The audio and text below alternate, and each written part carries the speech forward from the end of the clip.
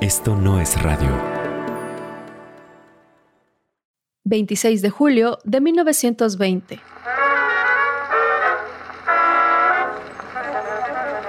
En una calle de Boston, cientos de personas hacen filas eternas luchando por llegar a la puerta de Securities Exchange Company.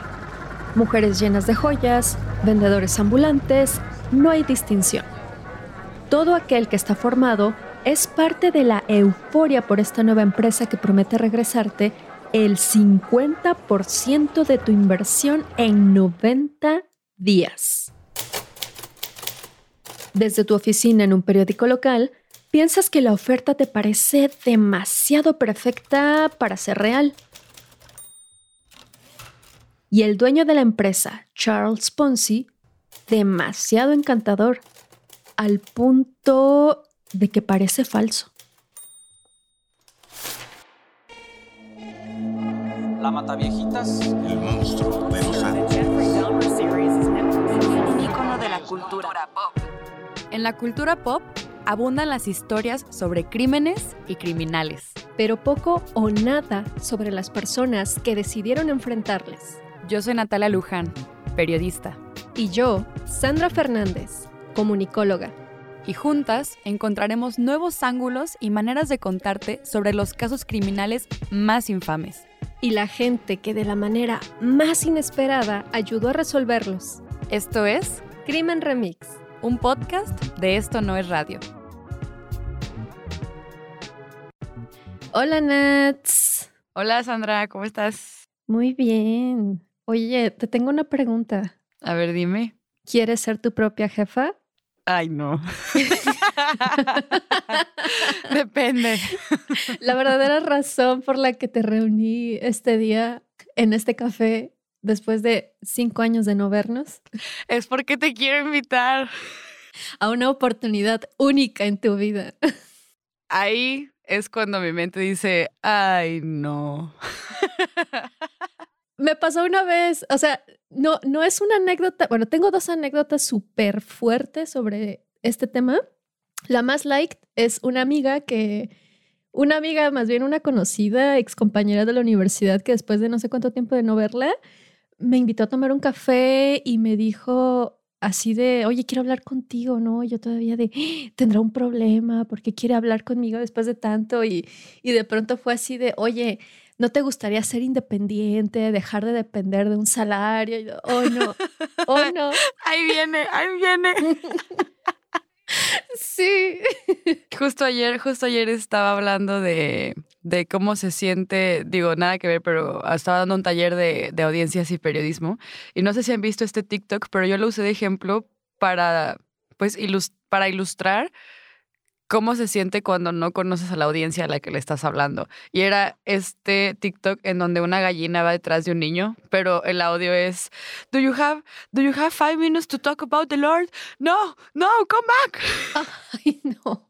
Seguramente se estarán preguntando por qué estamos empezando este episodio con tantas anécdotas de persuasión para entrar en grupos especiales para hacerte millonario, o ese amigo que te busca casualmente después de años de no verte por un café porque tiene una propuesta que decirte y tiene una razón de ser. Empezamos el episodio con estas anécdotas porque de eso va nuestro episodio de hoy. De esas ofertas irresistibles que te prometen ser millonario en poco tiempo, pero que al final salen muy mal. Es así como hoy hablaremos de Carlo Ponzi. Pero Sandra, dilo italiano. Carlo Ponzi. Carlo Ponzi. Ojalá me estuvieran viendo porque estoy moviendo mi mano a modo italiano. Esta es la pista. Vamos a subirles esta foto como pista del siguiente episodio y somos Sandra y yo haciéndole Italian. Pero ¿quién era Carlo Ponzi? A lo mejor muchos de ustedes ya lo han escuchado mencionar porque es un delincuente muy famoso, pero habrá quienes no. Entonces, ¿qué les parece si vamos a conocer a este famoso delincuente de origen italiano especializado en estafas? Carlo Ponzi fue un italiano que nació en Parma en 1882-83. No se tiene un registro muy claro. Pero bueno, él nació en esa parte de Italia y él en algún momento del domingo 15 de noviembre de 1903 llegó al puerto de Boston en Estados Unidos junto a miles de italianos más, buscando lo que en su momento también era el sueño americano. Si ustedes lo hubieran visto en ese momento, él era lo que se describe, lo que él, en realidad, de hecho, él mismo describe en su autobiografía que se llama El ascenso de Mr. Ponzi, es que él dice que era una figura diminuta ataviada con ropas caras a la última moda europea. Es decir, él no era nadie, pero llegó a Boston con la imagen de alguien que en Italia tenía unos padres ricos.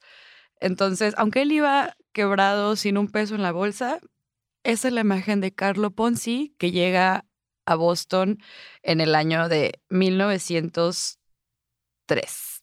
Él llegó muy ambicioso a América, queriendo generar dinero de manera inmediata. Llega a Estados Unidos, pero tiempo después se traslada a Canadá y empieza a trabajar en un banco en donde descubren que él estaba falsificando firmas para cobrar cheques. Al final lo atraparon porque intentó falsificar el nombre de una señora mayor que guardaba su dinero en este banco y lo ingresan a la cárcel por un corto periodo de tiempo. Después él se va a vivir a Boston y en 1911 nuevamente lo meten a la cárcel por participar en el negocio de contrabando de emigrantes italianos. Para ese entonces, o sea, no habían pasado ni 10 años de que él había llegado al continente americano y ya había estado 2 veces en la cárcel. Como verán, sus ganas de ganar dinero eran muchas. Esa ambición, como dice Tangana, esa ambición desmedida era muy grande, o sea, al nivel de que él buscaba todo el tiempo nuevas maneras de ganar dinero. De hecho, según igual su misma autobiografía, él en alguna parte escribía que antes de este trabajo en Canadá y cuando recién llegó a Boston, él tenía pues un montón de trabajos, pues va a estar muy mal fraseado, pero trabajos que usualmente le dan a las personas inmigrantes, pues. O sea, era lavaplatos, vendía fruta, jornalero. Entonces, él lo que escribe en su autobiografía era que aborrecía esos trabajos. Ahí se me hace que desde aquí podemos empezar a ver su personalidad de chico, quiero ser mi propio jefe, porque él escribe, me pagaban menos de lo que necesitaba y más de lo que merecía. Y fue como, ay, relájate. Pero esa era un poco la personalidad que tenía Carlo. Pues él sentía que él merecía ser el jefe, merecía ser millonario, que quería un montón de dinero y no lo estaba logrando. Entonces, cuando se frustran estos trabajos, es cuando se va a Canadá y es que empieza a realizar todas estas prácticas ya más fraudulentas. De hecho, su primer acercamiento también con lo que fue ya un esquema de fraudes fue su jefe en ese banco en Canadá, porque el jefe estaba haciendo fraude, pues, muy parecido al esquema que ahorita les vamos a contar que realizaba Carlo. Entonces, él regresa a Estados Unidos y empieza justo estos trabajos que mencionas, Nats, que para él no eran suficientes o no estaban a la altura de sus ambiciones, como ser bibliotecario, pintor, vender coches y demás. En 1917, él regresa específicamente a Boston y conoce a Rose Maria Geneko y se casa con ella. Entonces inicia un negocio propio. Finalmente dijo, yo ya no quiero ser empleado, yo ya no quiero recibir un salario, quiero ser mi propio jefe. Y entonces funda la Guía del Comerciante, que era una publicación gratuita que se financiaba únicamente por publicidad. Ay, por cierto, este paréntesis está muy interesante, que lo encontré, bueno, lo encontramos en una investigación muy interesante de National Geographic. Él subarrendó su local a otros inquilinos para que lo que ellos le pagaban a él fuera el total de lo que él tenía que pagar de su alquiler. Es decir, hizo nada más y nada menos que un coworking. O sea, el verdadero pionero de las estafas de todo tipo y de los coworking y los co-living, por si no lo están empezando a odiar. Oye, creo que este señor es el padre de todo lo que odiamos actualmente. El padre de los... Ahorita van a ver. De los bros. De los cripto bros.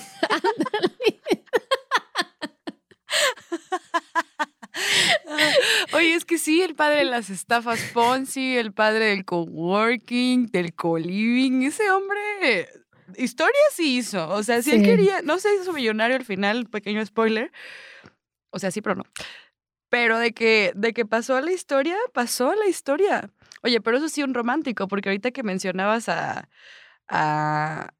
su esposa, él también puso que ese fue el regalo más preciado que Estados Unidos le pudo haber ofrecido. O sea, el hombre tranza, pero era un romántico, ¿ok? Se ligó a la rosa. Y todo parecía pues ir bastante bien ya en este punto de la vida de Ponzi. Ya se acababa de casar, estaba aparentemente muy enamorado, tenía este negocio propio legítimo, vamos a decirlo, porque pues era una muy buena idea a mi parecer, pero él quería más.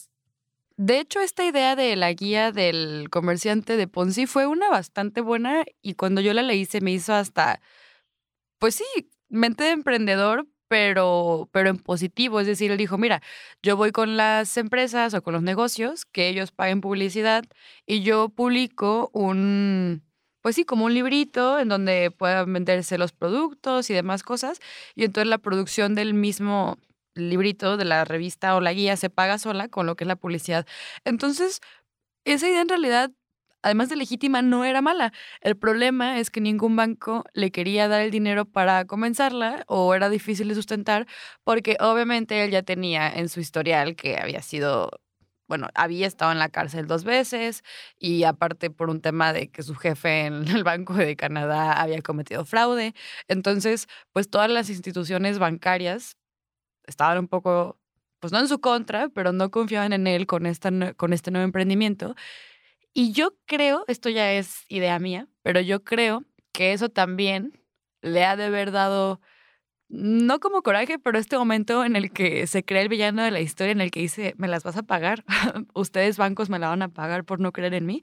Yo siento que empezó por ahí. Como que ahí dijo este hombre, ¿sabes qué? Mi idea era buena, era un negocio legítimo, pero como no la estoy armando y tú no crees en mí, voy a hacer otra cosa que va a hacer que te arrepientas. Todo ocurrió de manera aparentemente espontánea.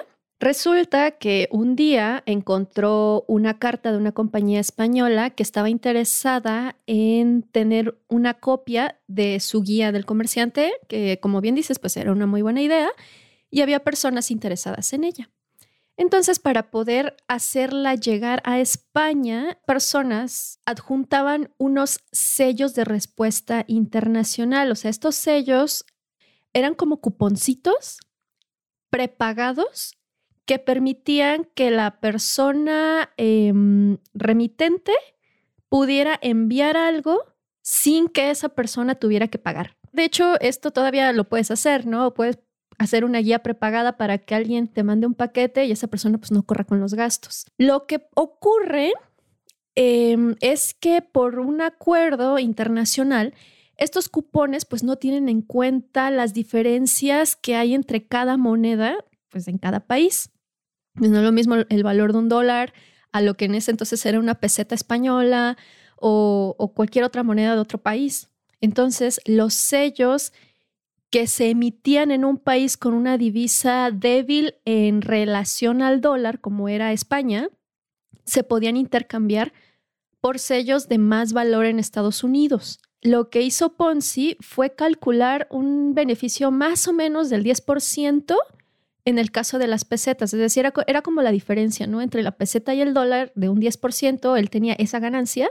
En el caso de monedas más devaluadas como la lira italiana, pues el beneficio era todavía más alto, ¿no?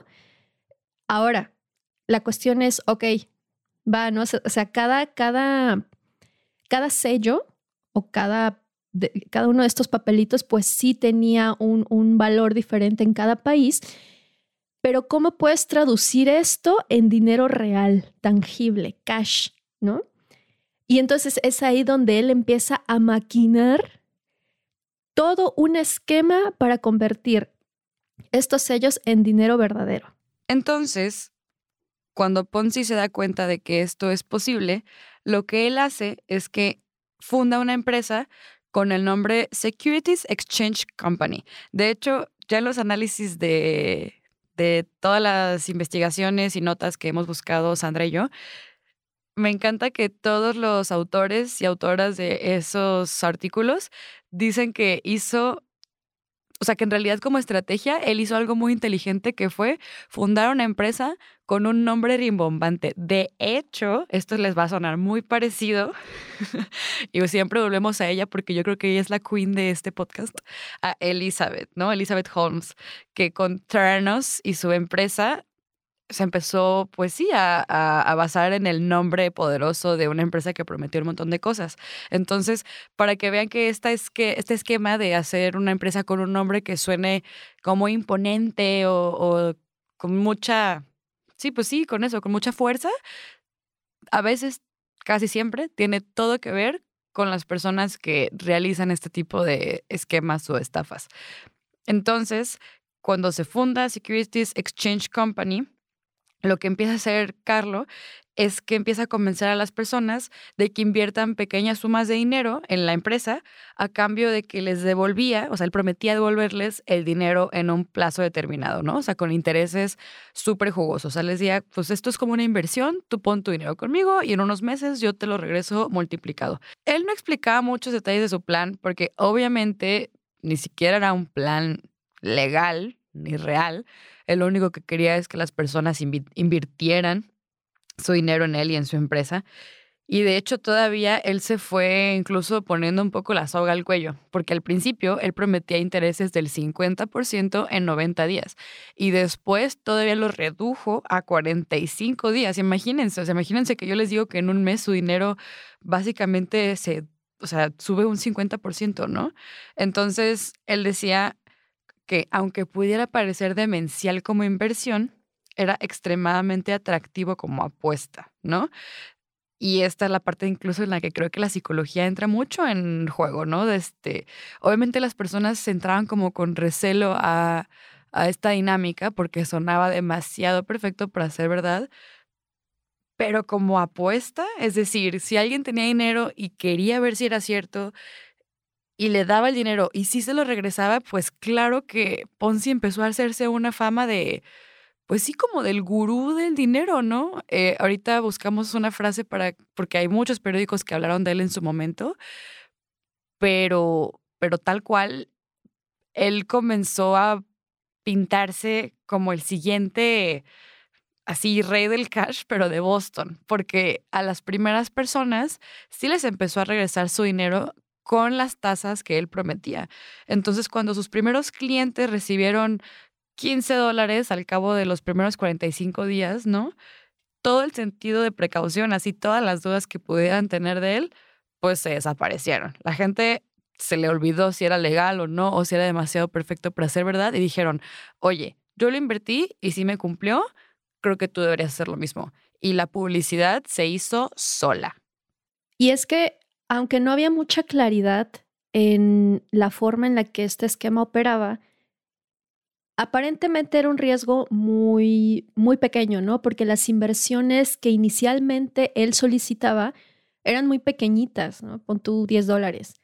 Y de pronto te dicen, bueno, en 45 días te voy a devolver $15. Y si te devuelven los $15, obviamente que la gente dijo, wow, esto sí funciona.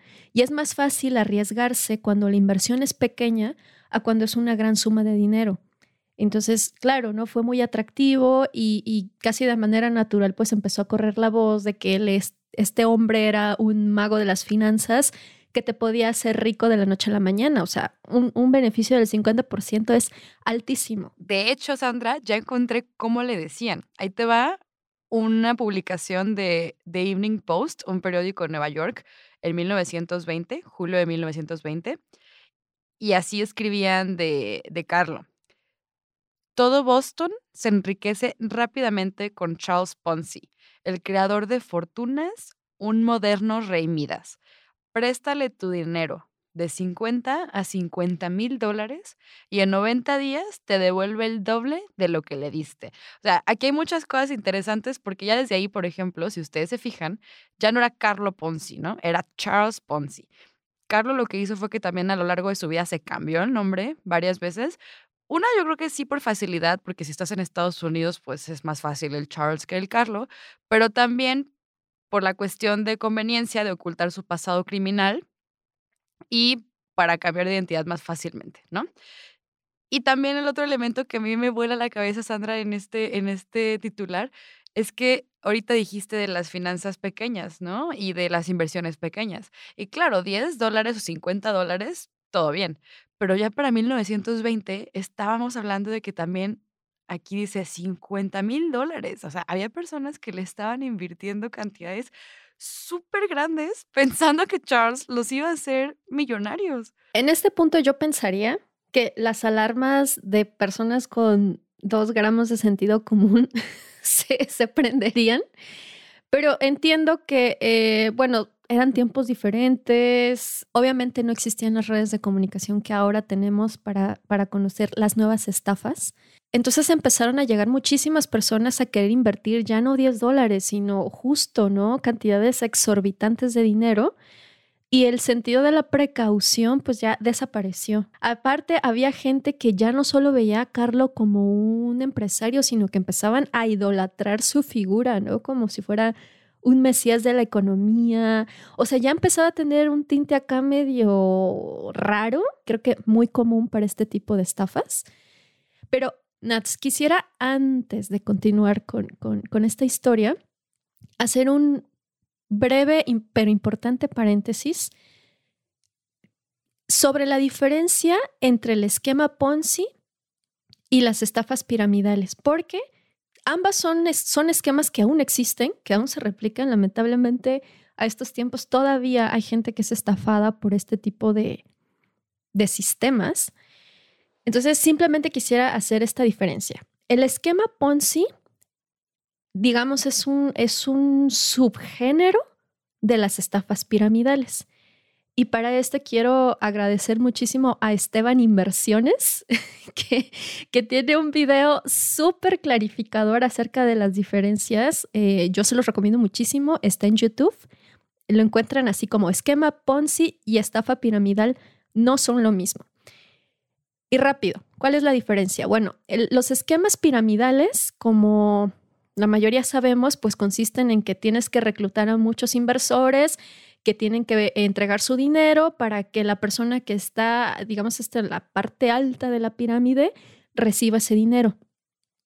Hay 2 tipos de esquemas piramidales. El abierto, que es en donde todos los involucrados conocen el esquema y conocen el origen del dinero. Generalmente empiezan con una cierta cantidad de personas, pon tú unas 16, 17 personas. Todos están conscientes de que su dinero se lo va a quedar la persona que está en la parte alta de la pirámide, pero con la promesa de que algún día esas personas o tú mismo serás esa persona que va a estar hasta arriba en la pirámide y vas a recibir el dinero de las demás personas, pero con la condición de que tienes que reclutar a gente. Tú no puedes retirar tu dinero hasta que no hayas cumplido con esa cuota de reclutamiento. Ese es un esquema piramidal abierto. El más famoso actualmente conocido es la flor de la abundancia. Y están los esquemas cerrados, que es justo el esquema Ponzi, que es un esquema en donde nadie conoce cómo está conformada la pirámide, ¿no? A diferencia de la flor de la abundancia, que sabes que tu comadre, tu prima, tu sobrina y son las que pertenecen a este esquema, aquí no. Y no lo saben porque las personas que forman parte del esquema Ponzi ni siquiera están enteradas de que forman parte de una pirámide. Estas personas, los inversores, piensan que su dinero se está multiplicando a partir de los intereses por la inversión en algún producto, en este caso, los cupones de los que hemos estado hablando. La realidad es que no existe tal compra de cupones y no existen tales intereses. Lo que realmente está ocurriendo es que ellos están incrementando su capital a partir del dinero de los nuevos inversores. Entonces, repito, la estafa piramidal es como un sistema y el esquema Ponzi es una variante del esquema piramidal. Entonces, solamente es hacer esta aclaración para que no haya confusiones, ¿no? Que también, como otro brevísimo paréntesis, no es lo mismo a una empresa multinivel. Eso ya es otro tema que no vamos a hablar ahorita, pero sí es importante hacer la diferenciación para fines prácticos. Si alguna vez han visto la película de La Gran Estafa, lo que Sandra acaba de hacer es aventarse un Margot Robbie, que en la película de La Gran Estafa es cuando tú estás viendo la película y de la nada hacen como un corte a otro momento y situación que no tiene nada que ver con la escena y sale Margot Robbie en una tina tomándose una copita de champaña diciendo, por si no entendieron lo que acaba de pasar, yo les voy a decir. Si no han visto esa película, se la recomiendo muchísimo porque aunque no habla de un esquema Ponzi, también habla de justamente de cómo funcionan las estafas y las personas que empiezan a invertir sin darse cuenta. Entonces, esto es como la clase en donde es el material recomendado para entender la clase, ¿no? No lo tienes que ver, pero se los recomendamos mucho porque si les gustan estos temas, tanto como a Sandra y a mí, que ya descubrimos que el tema de la estafa nos mueve mucho más que los crímenes sangrientos, entonces tienen que ver esa película. Ya para el 1 de enero de 1920, Carlo había reunido a 18 inversores. Para la segunda semana de febrero, él les pagó $2,478 sobre su inversión original de $1,770. Entonces, desde ahí, cada inversor se convirtió en, pues sí, un imán para nuevos clientes. Era la sensación.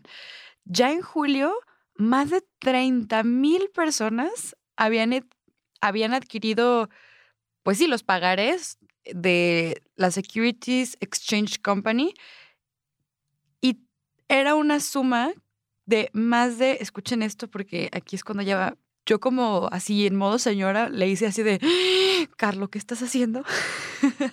Era una suma de más de $15 millones. Ya para ese momento, evidentemente, las autoridades tuvieron que voltear a ver qué había pasado y empezaron a investigar, pero Carlos siempre lograba convencerlos de la legalidad de lo que estaba haciendo. El problema era que internamente los inversores no sabían que Ponzi hace mucho tiempo no compraba los sellos de los que hablábamos hace ratito, ¿no? Y él empezó a pagar los intereses de los primeros inversores con los de los nuevos. Entonces ahí fue cuando ya esto pues perdió lo que podía quedarle de sustento legal o de estrategia más o menos inteligente con sus sellitos y las guías prepagadas y cuando se convierte en un fraude mucho mayor. Y no solo eso, Nats, o sea, aparte de que le prometía a sus inversores pagarles los intereses por esa inversión, además les prometía un 10% adicional por cada nuevo inversor que ellos encontraran. O sea, aquí sí ya tenemos el esquema piramidal Ponzi completo.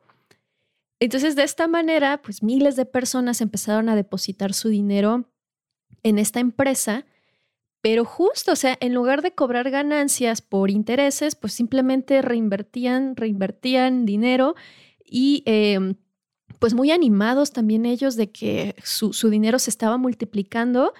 En lugar de cobrar el dinero, volvían a invertir ese dinero. Entonces, eso evitaba que Ponzi tuviera que hacer muchos pagos correspondientes a estas inversiones. Ya para este punto, o sea, estamos hablando del mismo año, 1920.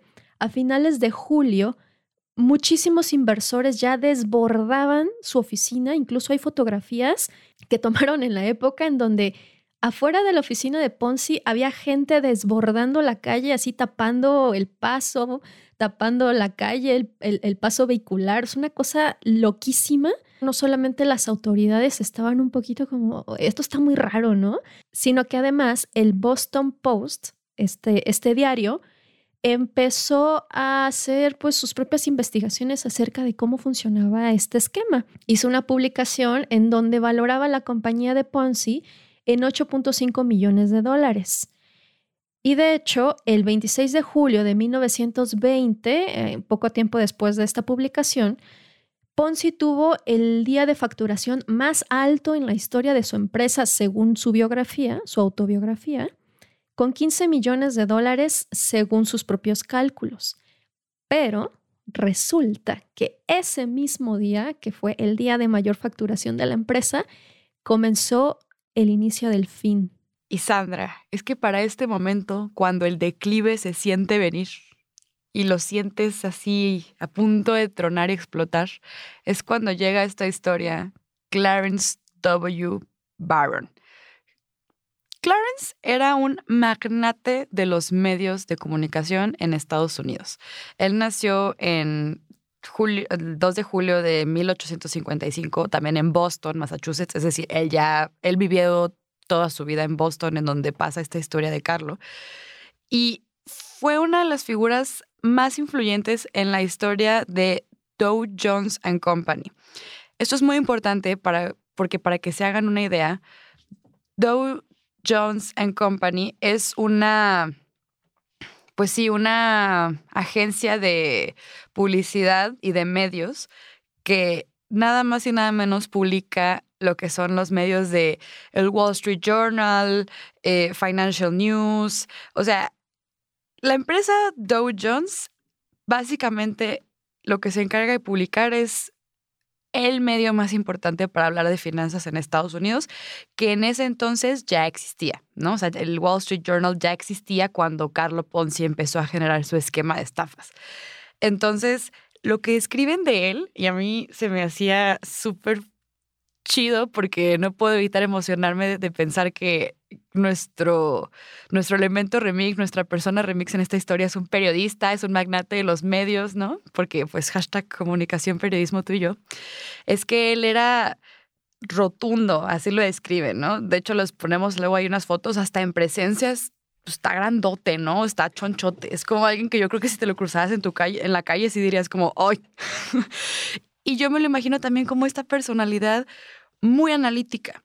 Él, también hay que decirlo, tenía un montón de privilegio, ¿no? O sea, tenía mucho dinero, al punto de que él compra Dow Jones and Company. Incluso lo que hace es que lo compra para poder ser el jefe del Wall Street Journal. O sea, él dice, pues voy a comprar Dow Jones porque lo que quiero es poder hacer el The Wall Street Journal yo, ¿no? Y ser el mero del Wall Street Journal. O sea, así de mucho le gustaba hablar de economía a este hombre. Entonces, pues ya él era presidente del Dow Jones and Company y controlaba el Wall Street Journal. Y cuando él ve que en Boston, la ciudad de donde es él, hay una empresa que está valuada en millones de dólares, ¿no? Y en tan poco tiempo, obviamente a Clarence se le iba a prender la alarma. O sea, les digo, ese hombre era un genio de las finanzas y de los medios. E incluso aunque no lo fuera, él era jefe de los medios que tenían que hablar de eso. Entonces no había manera de que un Carlo y una empresa como la de Carlo le pasara por desapercibido. No existía el modo. Entonces, la manera en que detona todo es que este Clarence le pide una entrevista a Carlo, ¿no? O sea, todo esto se detona por una entrevista. Y aquí yo me imagino que ha de haber sido la entrevista más dura que ha tenido que soportar alguien en su vida. O, por ejemplo, yo creo que puede ser muy similar a las entrevistas que después le hicieron a Elizabeth Holmes, ¿no? Esa sería, yo creo que la versión moderna. Porque lo que hace Clarence es que prepara muy bien su entrevista. Lo que hace es que empieza a sacar cuentas. Eso es lo más importante. Él empieza a sacar cuentas de cuántas guías prepagadas tendría que tener Carlo para poder solventar la deuda que tenía con todos sus inversores. Entonces, lo que él hace es que prepara su entrevista para The Boston Post, pero la prepara muy bien. O sea, la prepara con datos y sobre todo con cálculos que le permitieron llegar con Carlo y decir, a ver, papi italiano, para solventar la deuda que tú tienes con tus inversores, tendrías que tener más de 160 millones de sellos. Obviamente no existía tal cantidad de sellos, era exorbitante, eran demasiados. Entonces, yo creo que esa entrevista debe haber sido súper dura, súper... yo me la imagino hasta como una pelea de box en donde Clarence lo único que hizo fue lograr y conectar sus golpes y el pobre de Carlo nada más ha de haber estado contestándole como, no, sí, pero pues como buen pro, ¿no? Es que tú lo que no sabes es que los nuevos inversores están invirtiendo más que nunca y chalala. Entonces, lo que dicen los registros de todas las investigaciones es que fue una entrevista hasta agresiva, o sea, preguntas, y no agresiva en el sentido grosero, sino de esas entrevistas en donde de verdad él no dejaba que Carlo le diera la vuelta, ¿no? Era muy, muy directo. Entonces, cuando él publica esta entrevista, fue lo que detonó la caída de la empresa de Carlo, porque era una cuestión incluso de sentido común. Es decir, las personas, si tú les explicabas todo el esquema y la inversión y que cómo le iba a solventar y así, era muy difícil que lo fueran a entender. Pero Clarence, en su inteligencia, redacta esta entrevista más al estilo del sentido común. O sea, lo explicó casi como con peras y manzanas, ¿no? A ver, imagínense, si esta es la deuda que tiene con ustedes y son mínimo tantos inversores, entonces este hombre tendría que tener tanta cantidad de sellos que ni siquiera existen, ¿no? Entonces, esa publicación de la entrevista fue lo que detonó todo. O sea, yo creo que el pobre de Carlo no lo vio ni venir.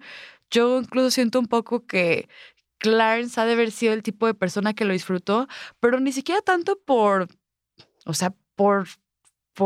fregar a Carlo, pues, sino por este amor que le tenía a las finanzas, ¿no? De que, a ver, es lo que es, punto, ¿no? Entonces, esta como tajantez, esta presencia de decir, estás transando a la gente y aquí en Boston no vas a venir a transarlos porque yo soy el periodista que lleva The Wall Street Journal y The Boston Post y no voy a dejar que transe a nadie. Híjole, yo creo que debe haber sido el mejor día de su vida. Genuinamente, yo creo que así le han de haber preguntado en sus últimos días como, ¿qué es de lo que te sientes más orgulloso de haber sido como, pues de que soy el jefe de Dow Jones Company y de haber tirado de cabeza a Carlo Ponzi? No sé, pero sí estoy muy segura. El trabajo de Clarence fue increíble, pero no quisiera quitarle el crédito al editor del Boston Post, que en ese momento era Richard Grossier. Él fue quien realmente se puso en contacto con Clarence Barron, porque fue el primero que empezó a tener muchas sospechas acerca de este sistema, además de que había recibido muchos comentarios en torno a esta situación, ¿no? Entonces, él como editor en jefe de esta publicación, pues es quien contacta a Clarence. Hacen ahí un bello equipo junto con otros periodistas además, porque esto fue un trabajo de investigación que no solamente correspondió a ellos dos, sino que fue a toda la publicación y que se dieron a la tarea no solo de entrevistar a Ponzi, sino también de investigar sus antecedentes.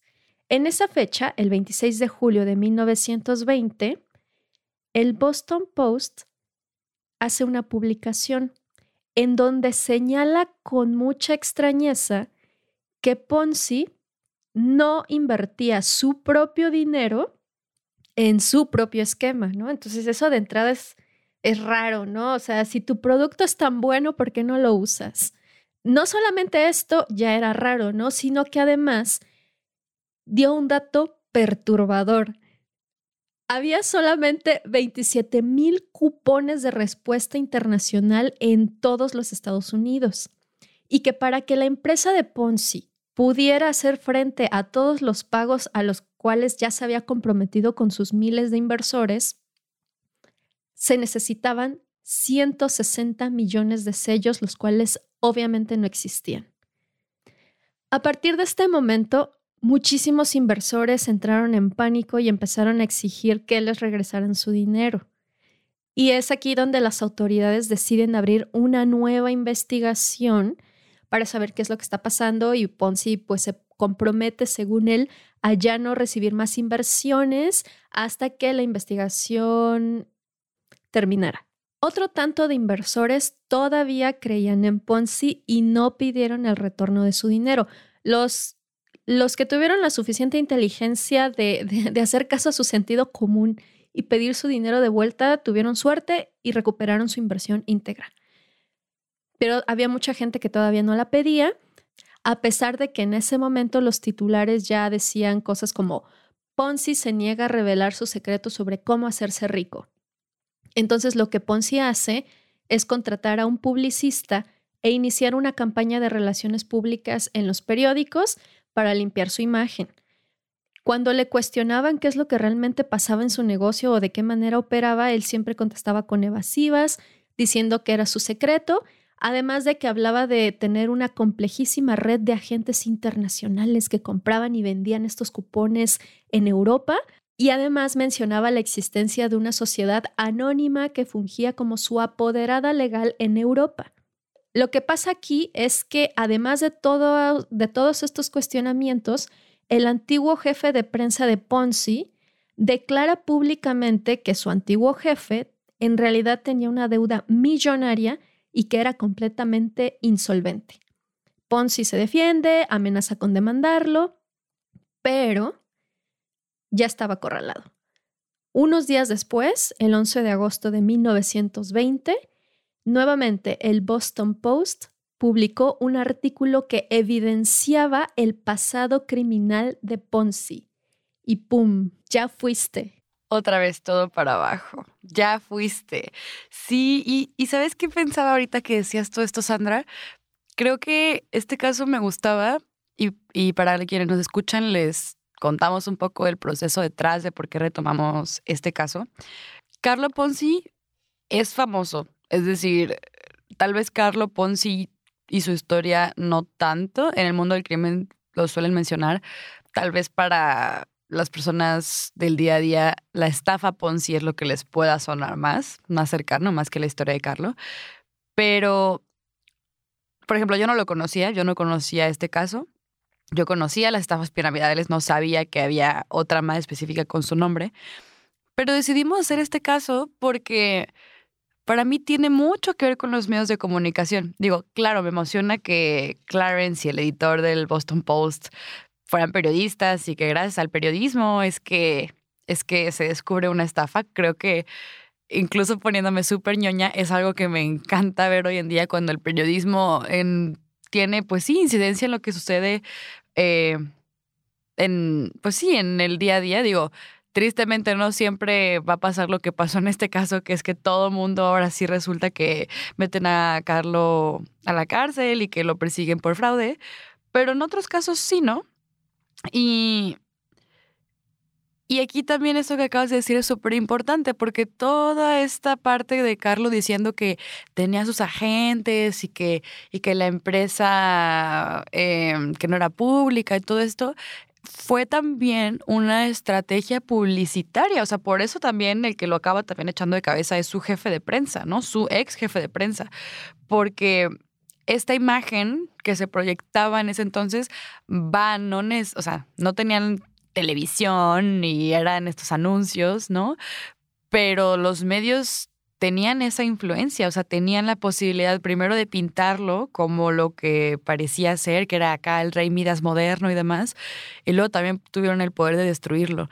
Entonces a mí me encanta cómo mucho de lo que ayuda a que una estafa despegue es la imagen que se puede proyectar en los medios de esa persona, ¿no? De nuevo, lo vimos más recientemente con Elizabeth Holmes, que es de mis episodios que sigue siendo de mis favoritos, y tiene todo que ver con la narrativa que se maneja de una persona en los medios. Entonces, este caso me gusta mucho porque aunque pueda ser conocido y que sea uno de los que suele repetirse más en toda la cultura pop del crimen, esta parte nos emocionaba mucho analizarla, pues desde el periodismo y la comunicación, y de lo que estudiamos Sandra y yo, ¿no? Pues es bien fuerte porque también digo, bueno, qué padre que por los medios se haya descubierto la estafa, pero al mismo tiempo digo, si esa estafa se permitió, también tuvo que ver con que los medios lo pintaban como este héroe de las finanzas, ¿no? Tiene todo que ver. A ver, claro, era algo que iba a pasar de boca en boca sí o sí, o sea, aunque no hubiera habido una pizca de publicidad, pero claramente le da una legitimidad ver que, mira, ya salió en el periódico, mira, es que ya tal periodista habló de él y lo entrevistó y se ve increíble. Entonces, esta maquinaria de cómo funciona la comunicación como palanca o como algo que termina una estafa, es lo que yo creo que me hace, no sé, me hace tan adictivo los casos de crimen de estafas. O sea, creo que tiene mucho que ver con esa parte y que me gusten tanto.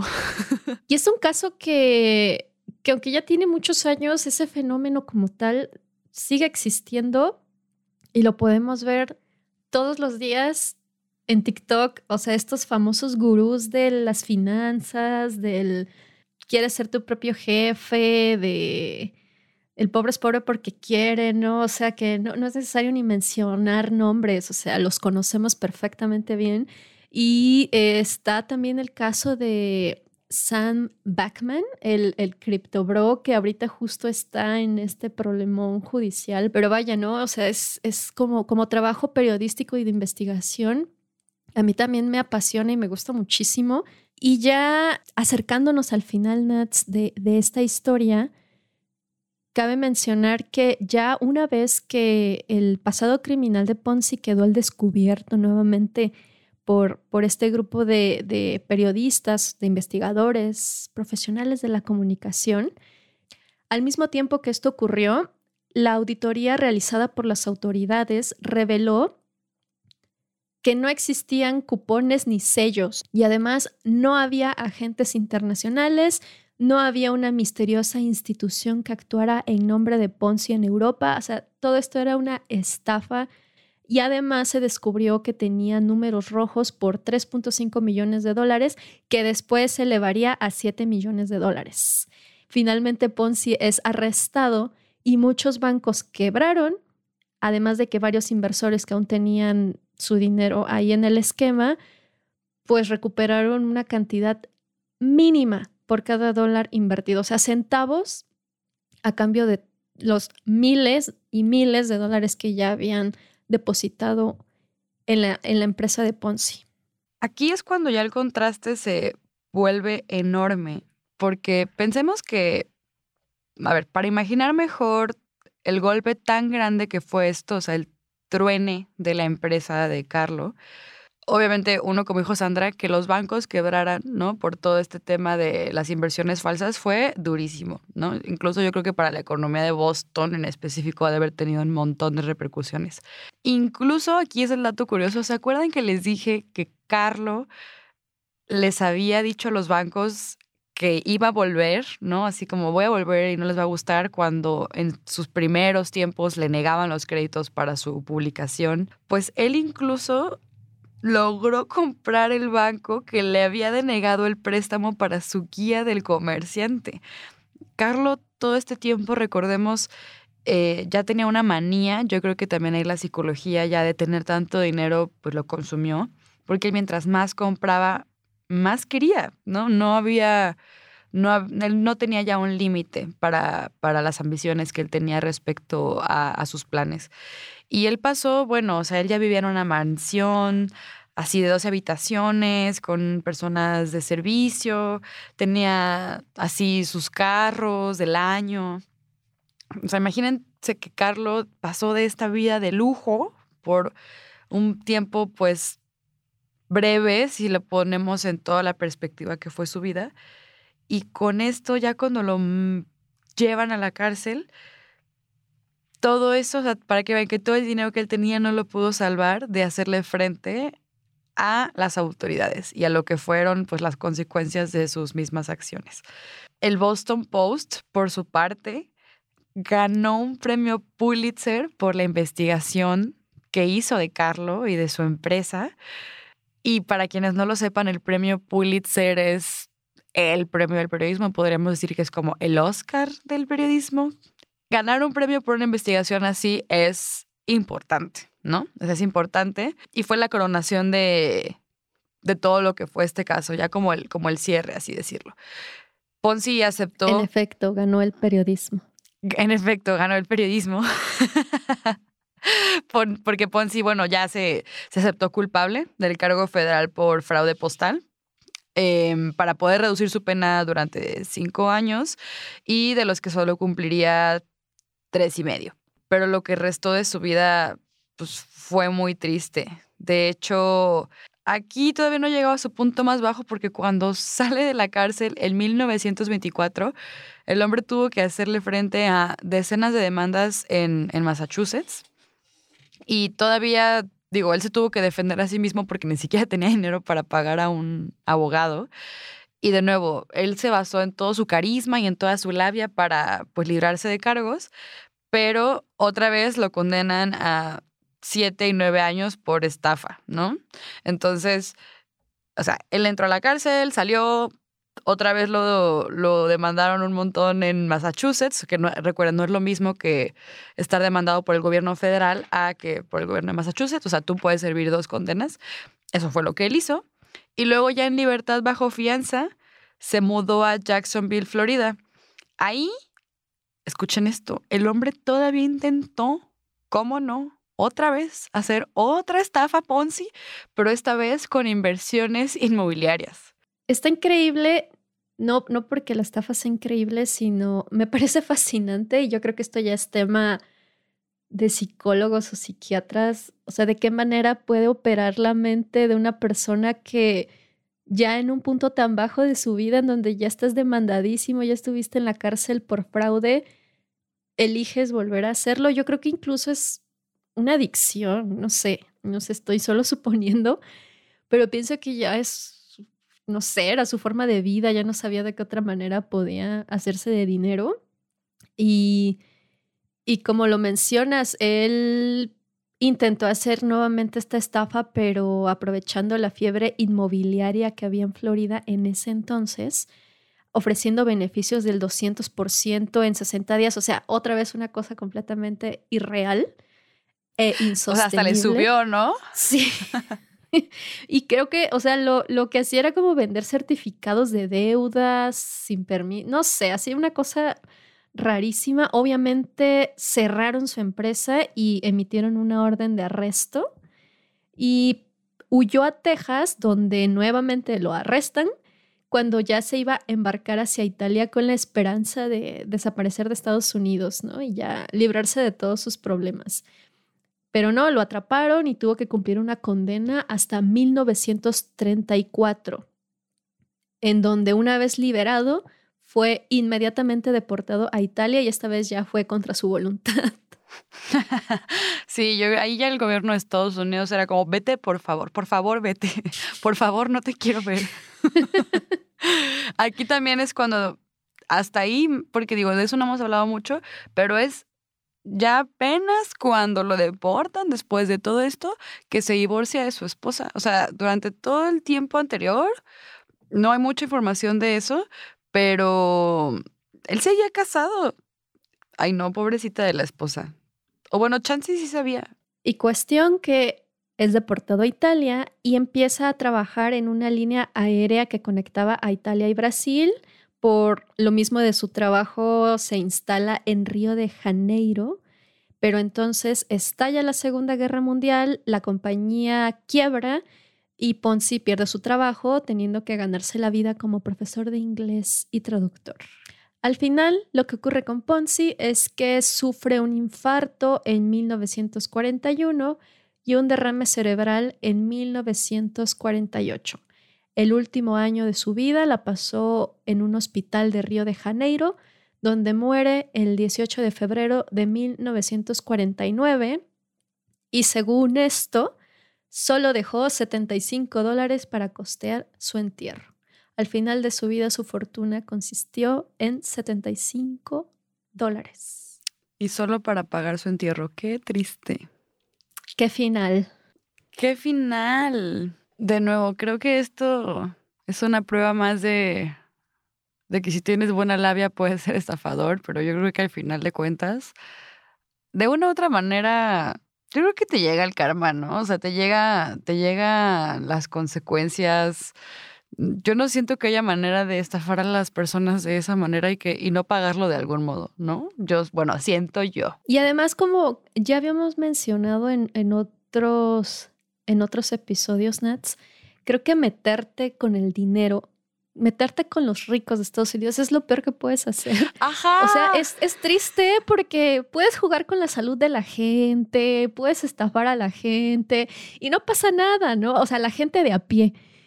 Pero si te metes con los inversores de más alto calibre, ahí sí ya, o sea, amigo, estás condenado.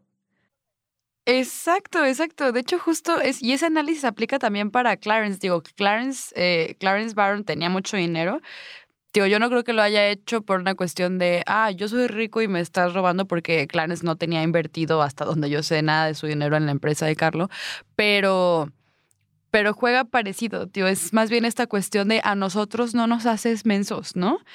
Como de pertenecer a esta élite que justo protege su dinero a costa de todo, ¿no? Y eso que ni siquiera él era tan millonario, más bien era influyente. Pero bueno, en términos de Wall Street y la vida, economía de Estados Unidos es lo mismo, ¿no? Entonces, esa es la parte que siempre me deja como agridulce después del caso, porque es como, exacto, o sea, sí, las personas, todo lo que fue la gente que perdió su dinero, sus inversiones, pero no vayas a querer mentirle al Wall Street Journal y al Boston Post, porque ahí sí, No se va a poder. No se va a poder. Pero qué buen caso. ¿Cómo disfruté este caso, Sí, Sandra? Nats. Está increíble. Oye, Nats, pero mira, mi momento de contar una anécdota ha llegado. Hablando justo de gente privilegiada que tiene dinero y de estafas piramidales, yo tengo algo que contarles. Una vez intentaron meterme a uno de esos esquemas piramidales, pero de la manera más extraña. Entonces yo sí necesito platicarles cómo estuvo la cosa. A ver. Ahí va. Hace algunos años, me invitaron a una reunión con varias mujeres, ¿no? Una conocida mía fue la que me invitó.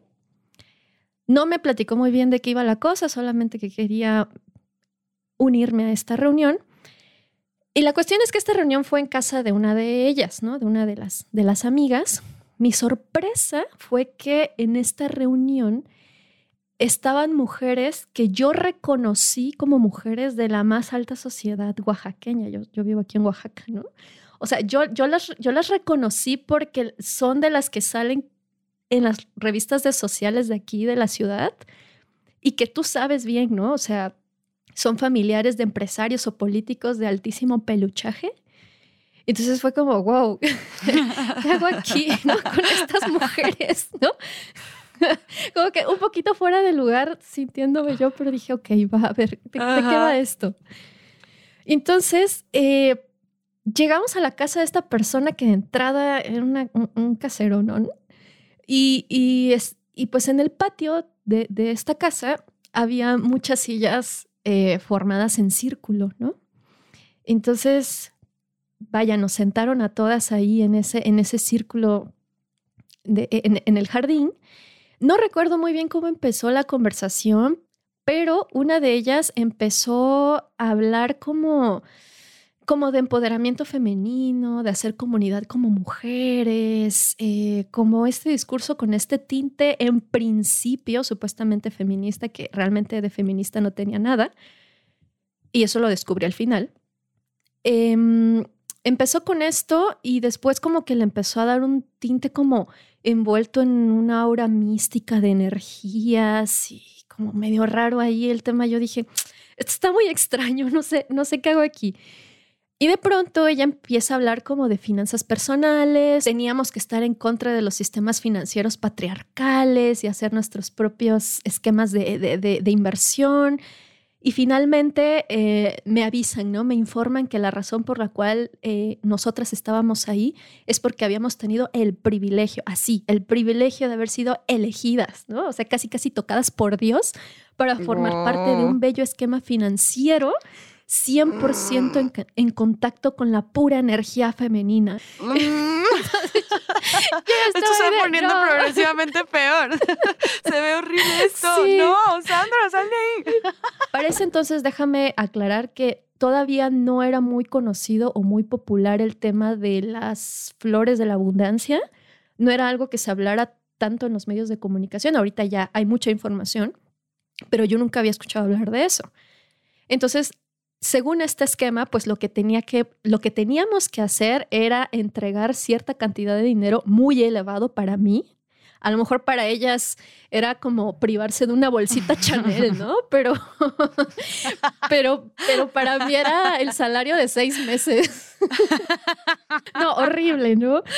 Y al final pues era así como, no, y aparte ellas no decían dinero ni inversión, ellas decían algo así como energía o magia, ¿no? Entonces decían, y tú tienes que entregar tu energía a la que sigue después de ti, o sea, tu dinero, ¿no?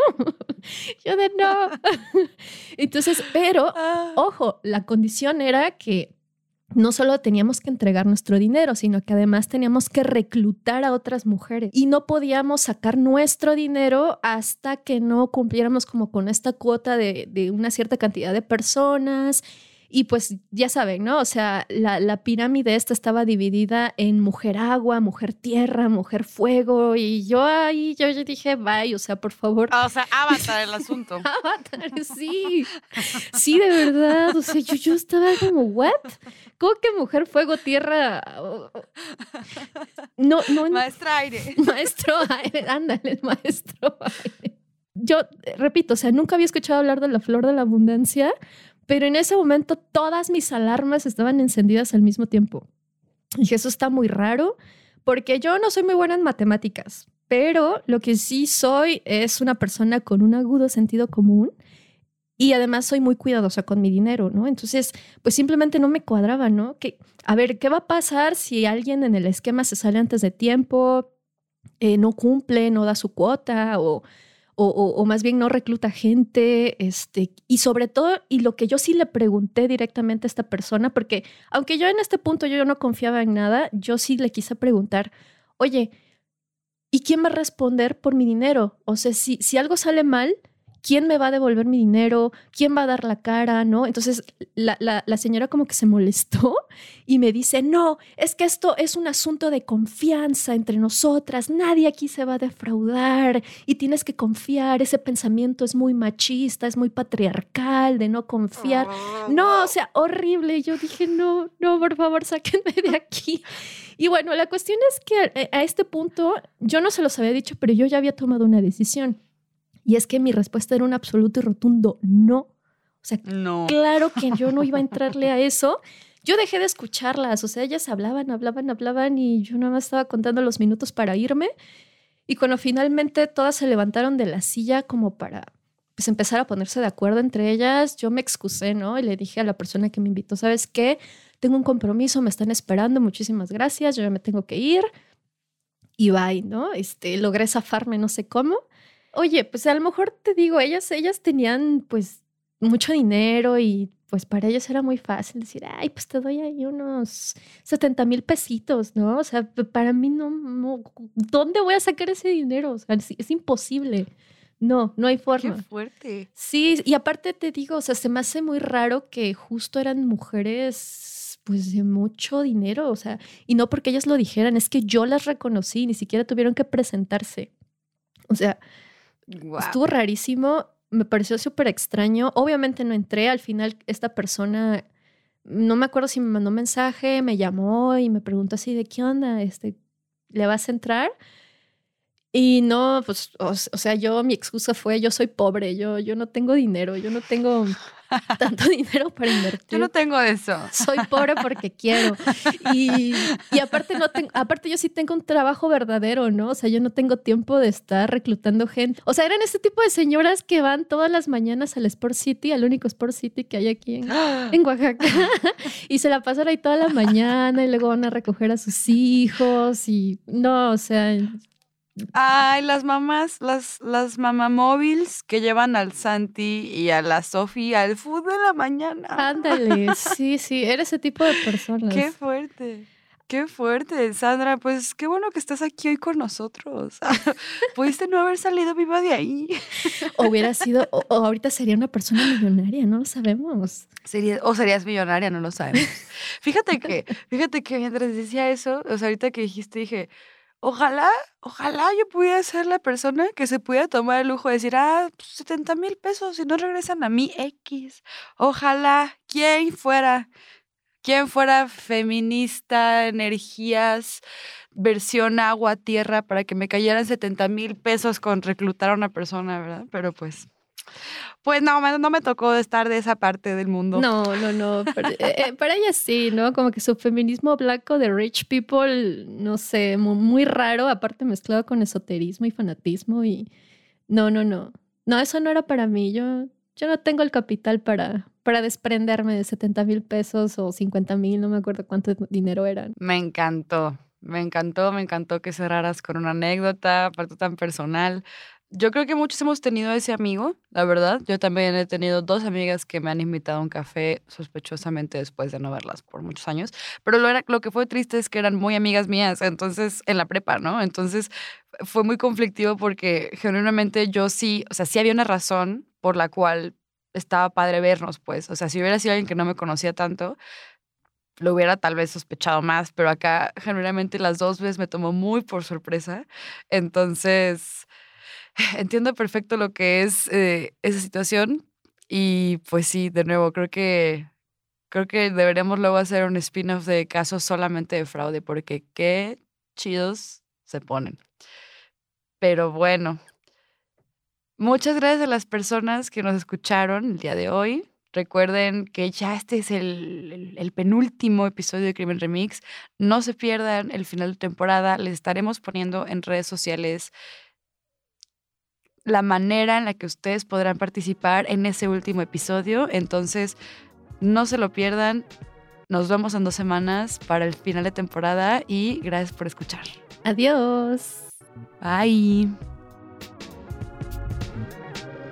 Crimen Remix es una producción original de Esto No es Radio. Guión, conducción y producción de Natalia Luján y Sandra Fernández. Idea original, diseño sonoro, edición y dirección de Fernando Hernández Becerra. O sea, yo. Diseño de portada e ilustraciones de cada episodio de Xitlalli Rayas. Recuerda darnos 5 estrellas en apps como Spotify y Apple y no dejar de recomendar todo lo que hacemos en esta casa productora llamada Esto No es Radio.